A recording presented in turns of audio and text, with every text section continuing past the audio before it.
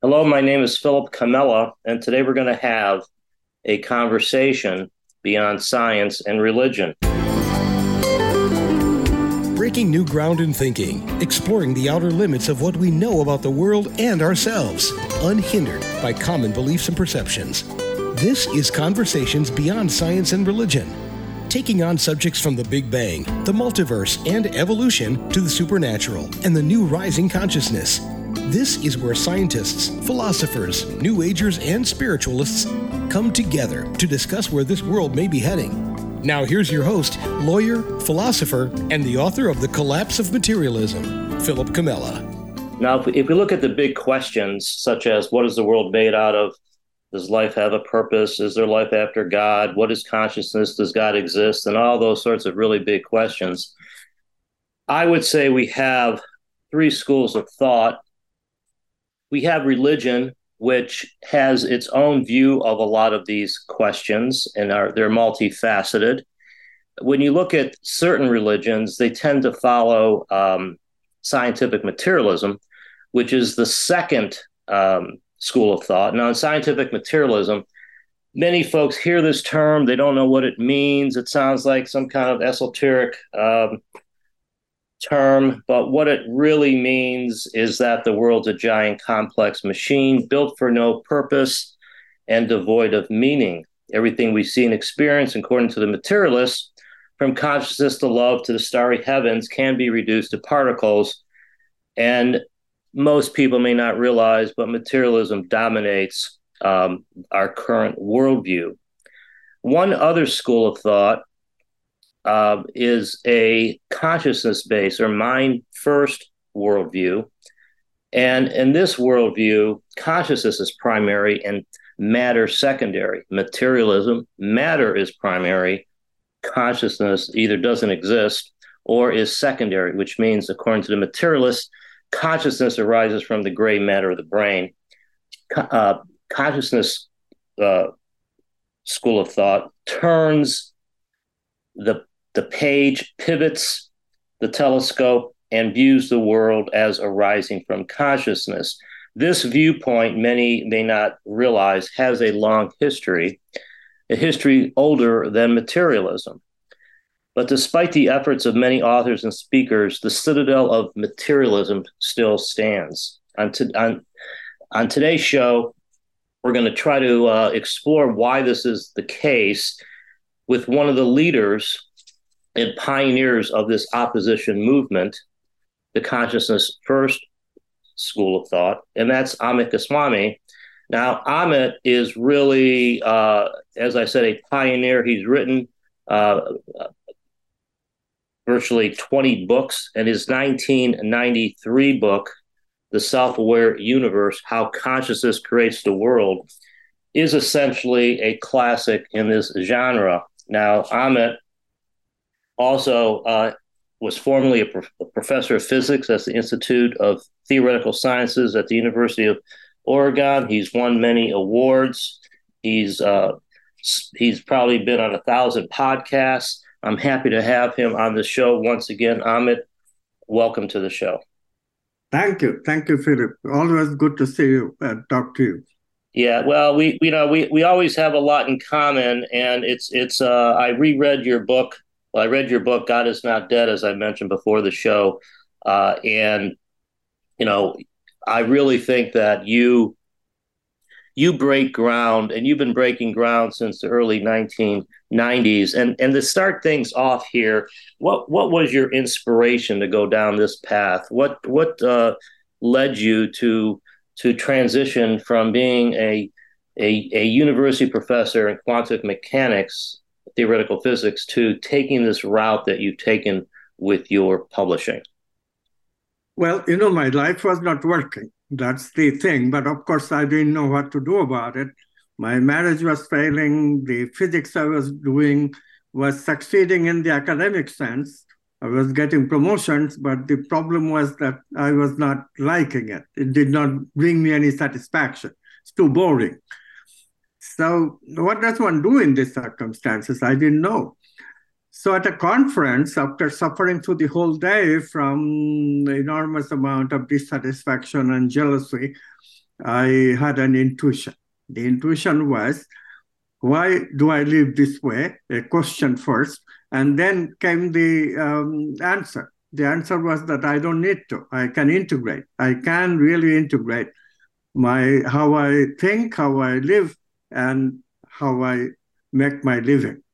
Namely, I can integrate physics with how I live. That part was the interesting part to me.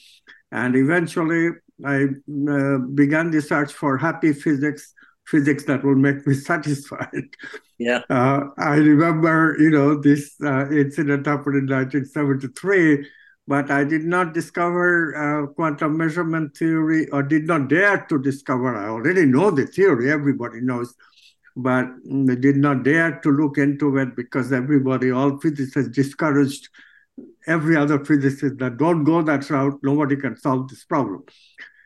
But fortunately, I was desperate. So, and, I was also challenged spiritually, challenged also romantically. My wife said, I don't know how to love from the heart. Spiritually, I was doing meditation, and why that was making me happy, there was no explanation. Being a scientist, doing something which has no explanation is kind of peculiar, did not like that. So all this brought me to quantum physics, and once that happened, everything sort of gelled together in a while. Although that was also a struggle. I got into quantum physics about 1979 and did not get any substantial result until 1985. So it took time. Yeah, so there was an inspiration you had. It seems like it was a broad inspiration, and usually people, we all go through this, and they could be trying experiences because they tend to be not only, they're deep, emotional, and broad, but you came across something with regard to quantum physics, and every time I talk to folks about quantum physics, a lot of people want to know about it, but most people don't have the time, and B, there's a category of issues I think that people put out there is like that's someone else's problem, and so I think that's the way still most people think about quantum physics. We are going to further discuss the social impact of quantum physics, but first of all, what was it about quantum physics and your studies that led to your inspiration and your famous book, The Self-Aware Universe? This is a very good question. The thing is that, when I studied quantum physics in college, that was when I was 16, the idea was to learn how to use quantum physics. That's what the teachers are telling, and that's where physicists do. They use quantum physics to calculate, not what quantum physics means. But in 1979, when I looked at it again, then I found from the beginning that, this is very interesting because the questions open up right away. It's just that physicists kind of deal it in a very shoddy manner. Because they don't want to get stuck there, or maybe they want to sort of please the people who are not interested in philosophy. There's a large number of physicists in the 20th century who were against philosophy. Very good physicists, and indeed contributed actually to philosophy indirectly by their work because they're so brilliant. But their attitude towards philosophy was very negative. Right. And so nobody wanted to understand quantum physics. That's the real truth. But actually, quantum objects are both waves and particles. That is the wisdom one gets. And this wisdom that is propagated in books like Tao of Physics, books like Dancing Woolly Masters, they're famous books. Right. But they all harp on the idea that quantum physics is both. And the wisdom was at that time, okay, so you have to go from either or logic, Aristotelian logic to a both and logic. How to do this was big discussion in the 1970s and 80s, which I was reading when I got into it in the late 70s. So, but this is not at all the debate. The debate is not at all, because quantum mathematics says very clearly, quantum objects are waves, period. No equivocation. Mathematics in physics is very important, because mathematics is absolutely irrefutable logic, provided the basic assumptions are correct. You have to catch mathematics wrongness in the basic assumptions. Once mathematics is there, mathematics will give you the right outcome. You cannot challenge that. Mathematics is this. This is why we like in physics mathematics. But in this case, the mathematics was clear. Message was very clear. There are waves, but they are not waves like in ordinary space and time. They are waves of a peculiar kind, because whenever we try to see these waves, when we have tried to measure these waves, they become particles.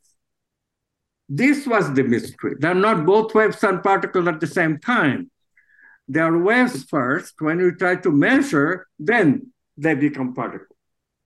Right. So, right. And so just to put that, and I'm into different words. Mathematics and the theory says things do not exist on their own. That when you do the observations, when you do the testing and you do the mathematics, you wind up with a wave, they're called probability waves, waves of possibility, whatever. But the great mystery, as far as I can tell, is that when we look at the world, we don't see a wave. We're not fish. We're not looking at a bunch of, otherwise life would not be possible, right? I mean, we would not be differentiated beings in a material world. Yeah. And so I just wanted to highlight that, this is what, when you have, when I try to give my elevator speech about quantum physics, and I'm nowhere at your level of understanding it, even though I have been trying to figure out myself for most of my life, I always get to this wave particle thing. And at that point, people's eyes sort of glaze over. But I do think that this is such a fundamental question and a fundamental mystery that I don't think that human society, and I'm saying the educated, the uneducated, the professionals, the white collar, blue collar, whatever collar you want to give them, that there hasn't been enough attention given to this mystery. So anyway, I interrupted you a little bit because I just no. Very, very good point you're making. This is what I was getting at, because if there are waves, not in space and time, however, then where do they do their waving? Right. Now we have to postulate that there is a domain of reality outside of space and time. And this is where it gets to people, because many people believe only things they can see with their eyes. I mean, this is metaphor partially, because of course we use all five senses, but the point is that they believe only in things they can experience sensorily. They do not want to believe anything that anybody proposes comes from outside of our sensory domain of space and time. Right. So this is the first problem, and this problem pervades enormously among the scientists. Right. The deciders, the arbiters of knowledge today. And this is very sad, because the reason that people don't understand consciousness is the same reason. Look at what happened in psychology. In the same year that quantum physics was discovered, around 1900, Freud was proposing the idea of unconscious. He had the same reaction from the professionals, that what is unconscious? It cannot be in space and time. How can unconscious things that we cannot see in your behavior, how can that produce behavior that is not what you're saying? We are saying repressed emotions are producing this aberrant behavior. But that's what we see. We see the aberrant behavior. Where are these repressed emotions? We don't see that. Right. And this they could not accept. Of course, some people did accept it, got touched the popular vein because Freud had some success healing the suffering of people, and you cannot ignore success. So Freud became quite acceptable and famous to at least part of the profession of psychologist. In physics, I had no such luck because initially there was no application. And that was unfortunate. When I came to do the applications, like in 1993, I wrote, published Self-Aware Universe. 10 years later, 11 years later, 2004, I published my book on application, Quantum Doctor. But unfortunately, materialism has become already very, very established. So although certainly a substantial number of people started looking at quantum science because it had medical health implications, so I gained some more exposure, but I could not follow that success very much because after all, I'm not a healer. I myself don't heal. It's just theory. Right. So, and quantum physics is kind of difficult for health professionals to get into.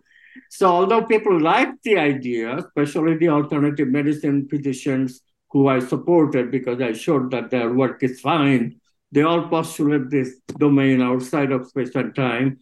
And that is correct. I show how. I explain feelings, I explain chakras. So it was popular, but the people for whom it was popular, it was acceptable. They, unfortunately, are not quantum physicists. And they were scared of quantum physics, getting into quantum physics. They could not switch to quantum thinking. Right. So this has been the case for quite a while.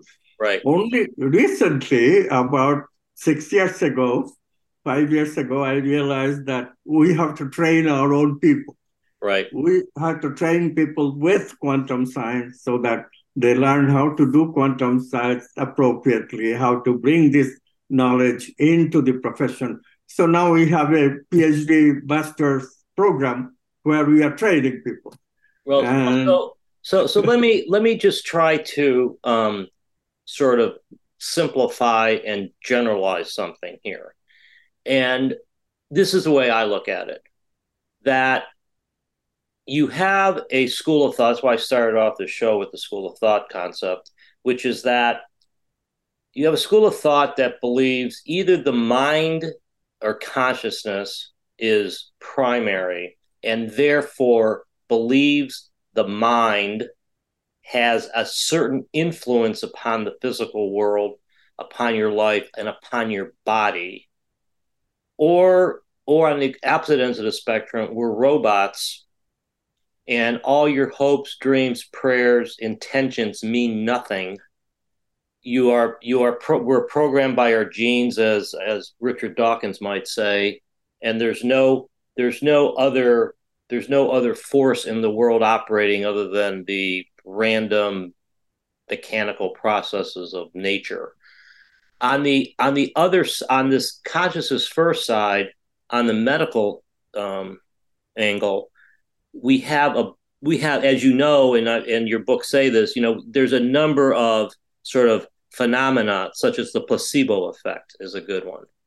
And then there's faith healing, there's spontaneous remission, there's prayer. I know all sorts of people have written books about the power of prayer. And quantum physics, it seems to me, provides a sort of a scientific basis for those alternate forms of healing, a scientific basis. Now, and that's sort of what people forget about now. I don't think we have unlocked the mystery of quantum physics, yet, in terms of how to sell it to the public. But to me, that's really the one of the benefits, because like the placebo effect is just, to me, that's probably the most studied. I've written on the placebo effect. The effect that why do placebos have the same curing power in many instances as pharmacological drugs do. Why is that? And no one's really, they talk about, well, they thought it was going to work and there was an intention and they prayed and they believed the doctor and they had faith in the medical system, but still they weren't taking any drugs and any real drugs, quote unquote. And in many instances, as you know, sometimes surgery is alleviated because of the placebo effect, which I think is an amazing thing because now it is. It's an amazing thing because we're taught to think that only medical instruments can cure a tumor. Right. Right? Yeah. You have to cut the thing out, you have to radiate it, you have to blow it up, whatever. Or you have to do chemotherapy.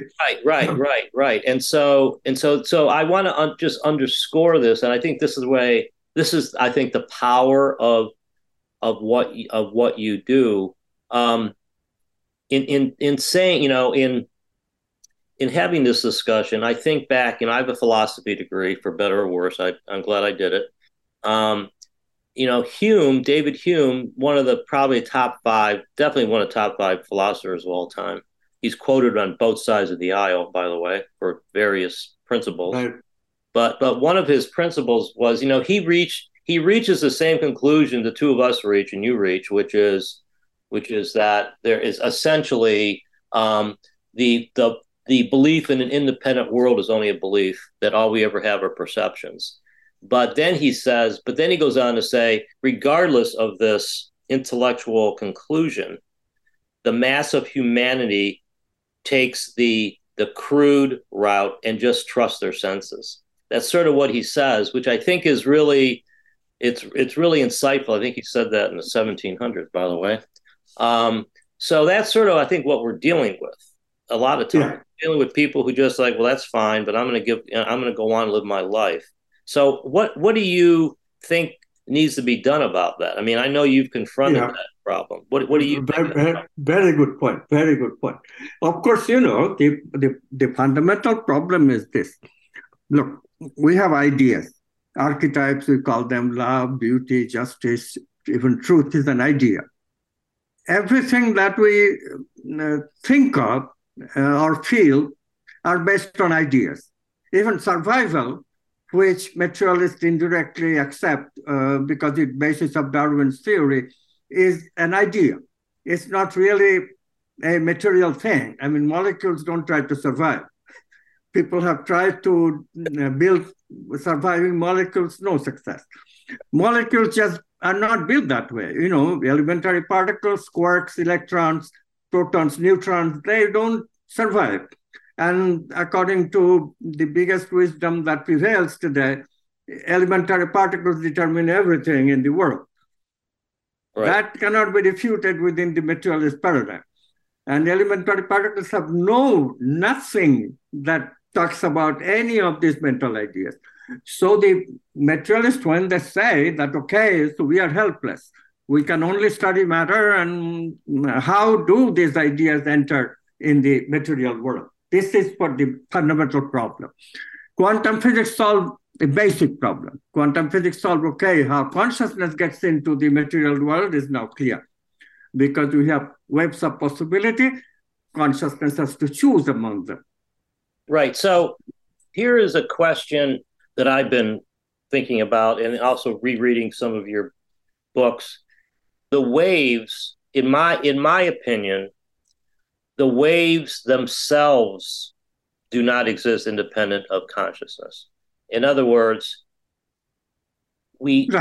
I think that the tendency is to think, I mean, I had written, I don't think I ever published this or even blogified it, but one of the mysteries of quantum theory, and if you read many of the orthodox authors on this topic, they'll go and they'll talk about the waves of possibility, the waves of probability, and the Schrodinger waves, and the question is, I like to ask them, well, do the waves exist independently of consciousness?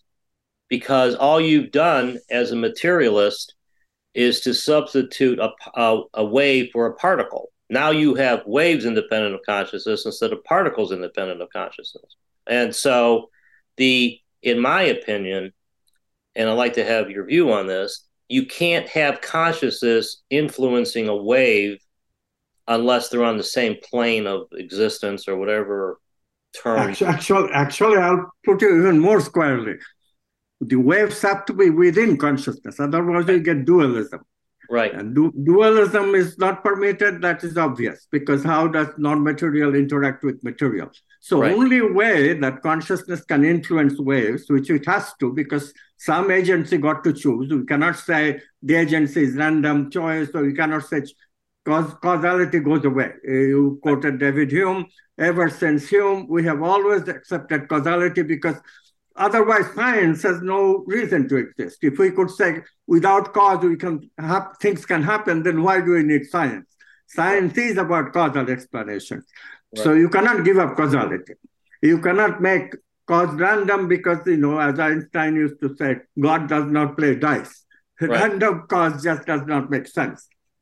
So cause means that you have to have a role for consciousness because conscious choice is the only cause. Von Neumann proved it mathematically. Von Neumann showed mathematically that within quantum physics, material interactions cannot be the cause of changing waves into particles. Right. So this change that happens, which we call collapse, waves collapse to particles, we cannot explain with material interactions. And still people try to avoid this, and it's all sophistry. They try to fool themselves and try to fool a lot of audience. The ideas sound exciting, the audience get distracted, and this is how the history of quantum physics has been. Yeah. If people are honest, then after von Neumann, they would automatically explain, okay, von Neumann still left room for some paradox. And those paradoxes is what I saw, basically. Right. And I saw them because of my personal breakthrough with spirituality. I was looking at spirituality, I did some meditation, and I really verified the spiritual claim myself that yes, there is oneness. I experienced the oneness of everything in consciousness by doing a meditation for 7 days. After that, I didn't have any doubt that somehow the spiritual metaphysics is also correct. Right. What stopped me then was that I did not know how the brain can ever become conscious as you experience it. I mean, we experience consciousness with the brain. We can never experience consciousness without the brain. Right. So this was my problem. How does consciousness experience through the brain? And that problem took a long time to solve. But the basic idea came to me, I intuited earlier. Right. So if consciousness is the ground of being, then consciousness can accommodate not only material possibilities, but also vital, mental, even the supramental ideas. This is the crucial thing. And then your fundamental challenge is this. Your fundamental challenge is, okay, consciousness can enter physics because possibility wave and somebody has to choose, consciousness chooses. That's fine. That's more acceptable to many people than what I'm going to say now. This is also a challenge. But this is the biggest challenge. How does the conscious ideas get injected into matter? How are they embodied in matter? This is the problem. This really is second most important problem. So how about, for example, you want to love, but the point is you have to love with your body. That's the alternative. I mean, however you say, ultimately, there are some bodily actions that has to take place in order for you to love. So how do I embody that in the body? How do I embody love? This is a huge problem. Or even basic, Darwin. How do we embody the idea of survival in the body? Molecules don't try to survive. So how does it happen that our body has a survival instinct? How it does, indeed. We know that. If somebody threats you, immediately you will react to that. You want to save yourself. How do we get that instinct that you have to survive? Whereas molecules don't try that, right? Well, so this is the question, and this is what I solved actually in all my subsequent books after Self-Aware Universe. If you look at all the books, really this is the problem that is solved. How just conscious ideas get mapped, get embodied in the physical body. This is Philip Camella. This is Conversations Beyond Science and Religion. I'm happy to be speaking with Amit Goswani, one of the leaders in the Consciousness First movement. We're talking right now about the intermixing between consciousness and matter. And, Amit, you were about to answer the question. So before I make my little observation, what was your solution? Okay, so the solution is this. This is where quantum comes in. So consciousness, on one hand, has organizing fields, and these organizing fields we call mind, we call vital body, for which Rupert Sheldrake has given another name. He calls it morphogenetic fields, which is fine.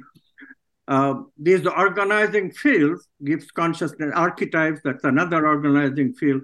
This is what gives consciousness the idea of what we experience. We experience indeed archetypes like love is an experience, an intuition that if I care for another, that would give me special happiness. It's an intuition. I look at you and I think, oh, I want to love this person. Right. It's an intuition. And what we intuit is an archetype. We cannot quite explain what it is because we don't have direct explanatory power, but we research and we embody some aspects of the archetype in our life, in our body, in our repertoire. So this idea, how to then prove how these organizing principles, because consciousness can certainly collapse them, and we do the effect. We get the effect. We feel, we think, we intuit. So the experiences are there. What one has to solve is that how does the physical body embody all this? And this is where the problem was, because the physical body, people generally say macro bodies are Newtonian. They're mechanical. They're not quantum mechanical. They don't have possibility waves. And so this prejudice had to be overcome. We had to postulate that somehow there is quantum in the macro-physical body, both in the physical organs and in the brain. Especially, of course, we began with the brain, so especially in the brain. And this, again, became a huge subject of debate. So what I did initially, because I could not immediately prove this, the quantum nature of the body or the brain, so what I did was depend on experiments. Experimental data is better. They indeed have been telling us about coherence in the brain waves. They become coherent in some experiences. They take quantum leap in some experiences, experiments. fMRI, the functional magnetic resonance imaging, is giving us a lot of data of coherence in the brain. This cannot be refuted. So now we have direct evidence that yes, there is indeed coherence in the brain. Brain also has non-locality. I participated in an experiment myself done by Jacobo Greenberg. Transfer potential, brain potential is transferred from one person to another. That was another kind of proof. But the actual proving is took me many years to only recently did I get to solve this problem. Actually, the problem is not that hard. The hints were there all along. Biology was always prejudiced in terms of genes do everything. For a long while, actually, ever since Rupert Sheldrake wrote his book, he has been proposing the idea that there is the developmental problem of how organs develop, and that they are not genetic, they are epigenetic. The prerogative comes from outside of the genes. And indeed, even materialists now accept, because it seems that way. It's experimental. Indeed, the instructions for making proteins, which genes are going to be activated in which organ, that instruction does not come from the nuclear genes. It comes from outside of it. So cell has another mechanism, and these mechanisms, of course, materialists point out only material mechanisms. But what we now postulate, that this mechanism got to be quantum. The mechanism got to be quantum because consciousness can then choose simultaneously this mechanism that triggers which protein, which genes have to be activated to make which proteins to function, to get to the organ function of that particular organ. And at the same time, consciousness also can collapse the morphogenetic field, which is the organizing principle. Look at the beauty of this idea. Morphogenetic field, which is the organizing principle, have ideas, consciousness ideas, like reproduction, like survival. All these are consciousness's ideas. And they are now mapped how? Because consciousness is collapsing this and parallelly collapsing also the physical organ to make proteins in such a way that they will reflect what I'm trying to map. So suppose I'm trying to map survival. How do I get into physical body to work towards survival? To develop an organ whose primary characteristic is digestion of food, which will enable the organism to survive. See how it works? Or when it comes to... Yeah, I mean, there's a lot there. I think that, Rupert Sheldrake, who I did have on the show a number of years ago, his morphic field book and concept is definitely groundbreaking and interesting. I mean, the way I do think, one thing I really believe, in terms of unalterable principles, is that you have to have a unifying theory, and science calls it perhaps a theory of everything. But I always say their theory of everything is not a theory of everything, because it leaves out everything they don't believe in. They don't have a theory of God, reincarnation, life after death, afterlife experiences, the paranormal, that does, or even law. I mean, even emotions, or consciousness, because that's outside of the theory. But I don't think any scientist would argue with the principle that the ultimate goal is to have one theory that rules them all. Because, right. And it's just like, and now I'm getting a little off topic here, but what the heck? It's just like the laws of nature. Okay, so there's, or the forces of nature is maybe easier. Okay, there's 4 forces of nature: gravity, electromagnetism, strong force, weak force. Okay, fine. Well, why would 4 different forces just in that format arise all at once? And so that seems to be so improbable, so fine-tuned, that that's really not acceptable. So scientists say, well, they must have arisen from one primordial force. Well, that's great. And I think that's true. There has to be a unifying theme. So I'm bringing up this unifying theme or unifying theory principle in the sense that the morphic field, which to me is, I envision it like some grand organizing field, where it's like an artist, where you walk into this field as a blob and you go, and it's like imprinted in 3-dimensional space, and it forms or regularizes or gives order to things. In quantum, your approach to quantum theory, it seems like, okay, so consciousness, it's very similar, because the consciousness is giving the order. Isn't that correct? Isn't that right? I mean, in terms of the order to the universe, ultimately, it's got to be consciousness, because going the other direction, the topic we haven't talked about yet is fine-tuning.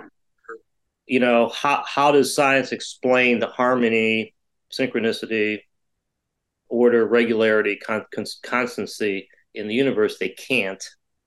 right? Yeah, yes, but the problem with Sheldrake's theory, of course, is that how do non-material morphogenetic fields interact with matter? The same problem that's dualism, and dualism is very hard to solve. Just saying that there is a resonance, but where is the resonance? Resonance in physics is frequency matching. Two objects vibrate in the, but morphogenetic fields are non-material. We cannot attribute such things as frequency to non-material things. Right. So, Right. so it has problems, philosophical problems, Right. which Rupert has not been able to solve.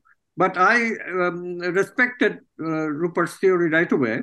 And because of my respect, I intuited immediately that these morphogenetic fields, if there are possibilities of consciousness to choose from, then of course it's okay. Then Right. there's no dualism, because matter is possibility of consciousness. Morphogenetic fields are also possibility of consciousness. Consciousness work on them parallelly. It manifests or collapses possibility waves of morphogenetic fields. At the same time, it converts that agenda into matter by collapsing suitable material stuff there. Like I explained, that here is survival, which is a morphogenetic field idea, and here is organ, stomach, gallbladder, liver, and pancreas. They are being made with the idea of digestion of food, Right. which is the way to survive. Same thing for sexual organs, same thing for defensive organ in the heart chakra, the immune system. Same thing for the brain, which is, again, consciousness needs mind to process meaning. Brain can only process information, cannot process meaning. So how do we map meaning into the brain? The same mechanism, parallelism.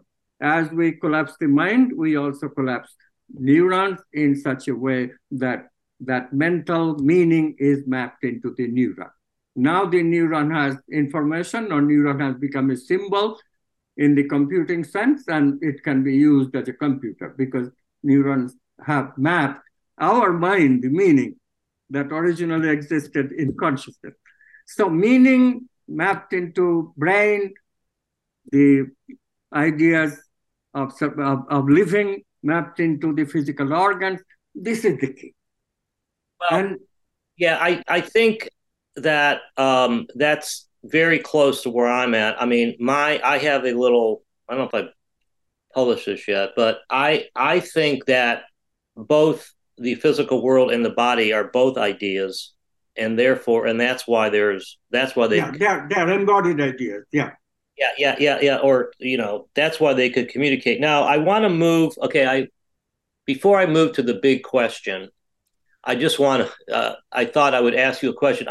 Quora is that online question and answer forum. I'm sure you've seen it. And for the heck of it, I asked a question to Quora a couple of weeks ago. It was, is consciousness necessary for a quantum field to exist? It's really a pretty cool program or app because you could basically ask them anything. And so they do have this metaphysical side of things. So I just asked this, and it was really amazing the answers I got, because that really is a big question. It is. Is consciousness necessary for a quantum field? Because when I learned, first was exposed to, is really a better way to put it, quantum physics in college, we read Heisenberg's paper on the uncertainty principle. And that was really mind opening because the uncertainty had to be a mental uncertainty. It had to be an internal uncertainty because the particles are not uncertain themselves. I mean, you have to add this uncertainty, and quantum physics has evolved since then. But then there was a two-slit experiment where, depending how you run the experiment, you're going to get a particle or a wave. And then there's the collapse of the wave function, which is, they're all very similar. Consciousness has to do something. And so I thought, okay, well, this is a good question. And most people thought I was crazy. Although some folks like you said that's true, and really it was more of the Eastern mindset where the role of consciousness is not as odd as it is in the Western mentality. So I'm just wondering how you would answer that. Yeah, you penned it down right there. The East-West dichotomy, this was perfect for Western physicists to ignore the idea of primacy of consciousness because they always say, okay, that's Eastern, but it's not really just Eastern. The Western civilization is based largely on Christianity. Nobody can deny that. And Christianity is the product of Jesus. Nobody can deny that either. Christ is Jesus. Although Christianity, in actuality, popular Christianity does not follow much of New Testament. It is based more on the Old Testament, but still, Jesus is honored. And Jesus did discover the same one consciousness that Easterners talk about. So this is the kind of thing which I call red herring. You know, there are mirages that materialists create, and they cannot then overcome their own mirage that they have created. In other words, they are like Donald Trump, believing your own misconceptions. And once you believe your misconceptions, very hard to remove them. Nobody can change these people. So what has happened is that they just ignore the fact that they are dualistic. Nobody believes that their I or self do not have any role, because otherwise, why they are fighting with each other, why they're so ambitious? Obviously, they believe that their I is important. Their I or me, whatever they call it, that's important. But that is a fundamentally different characteristic than the objects, because this I can experience objects separately than itself. And right. This is ignored completely. And because it is ignored, it seems like the objects can be independent of experience or I. But of course, starting with Bishop Berkeley, we always have known that, look, we get every information about the physical world from our experience only. Nobody can get anything out of the world without using the experience, which requires the I or self, a representation of consciousness. So right. We cannot ignore consciousness, obviously, but nothing is obvious when you have a prejudice, you know. So prejudice is very hard to overcome. Well, that leads to my final question, which is really where I want to head to, is you've been doing this for 30 plus years, and I've been doing it not as publicly, but I do have a book, and I've been doing the show, and I have a lot of material ready to be published. But all this time, the challenge is, how do you convince the masses? And how do you, I mean, to put it boldly, how do you really execute a scientific revolution? That's another way to put it. And I'm just going to say, and I'd like to have your thoughts, what I'm going to say is that I've come to the conclusion that either Wigner was right, that you have to wait for the older generation to die off, which is, you know, science progresses funeral by funeral, which is one of his famous sayings. Another one is it's going to take a miracle, which is hard to wish for. But I'm coming to the conclusion that it's going to be the people who follow this way of thinking, and I'm calling it the consciousness first crowd, are just going to be healthier, live longer, be more youthful. And I think it's going to have to be proven, and maybe to put it really sort of crudely, by the Hollywood stars, that all of a sudden, you know, they're more vibrant when they get older as opposed to the plastic surgery. I mean, this is how I told you I was going to be crude, but you're a little bit pessimist. But really, Philip, there is more. Yeah, go ahead. No, I was just going to ask you what you think is going to turn the tide, right? Because it is going to, the tide turning is going to happen very slowly. Look, Copernicus discovered solar system being the right answer to astronomy 100 years before Galileo came about. Right. And even after Galileo came about, scientific materialism or Newtonian worldview was not the worldview that people accepted. Right. That had to wait until the 18th century. So it took roughly about 200-300 years to get Copernicus's idea into actual worldview that today we call Newtonian or classical worldview, material worldview. It's almost synonymous. So quantum physics is, we started quantum physics consciousness way of thinking only in the 1990s. It had only been 30 years. Today, the world moves so fast in technology, we believe that it can move that fast also in ideas. No, ideas cannot move that fast.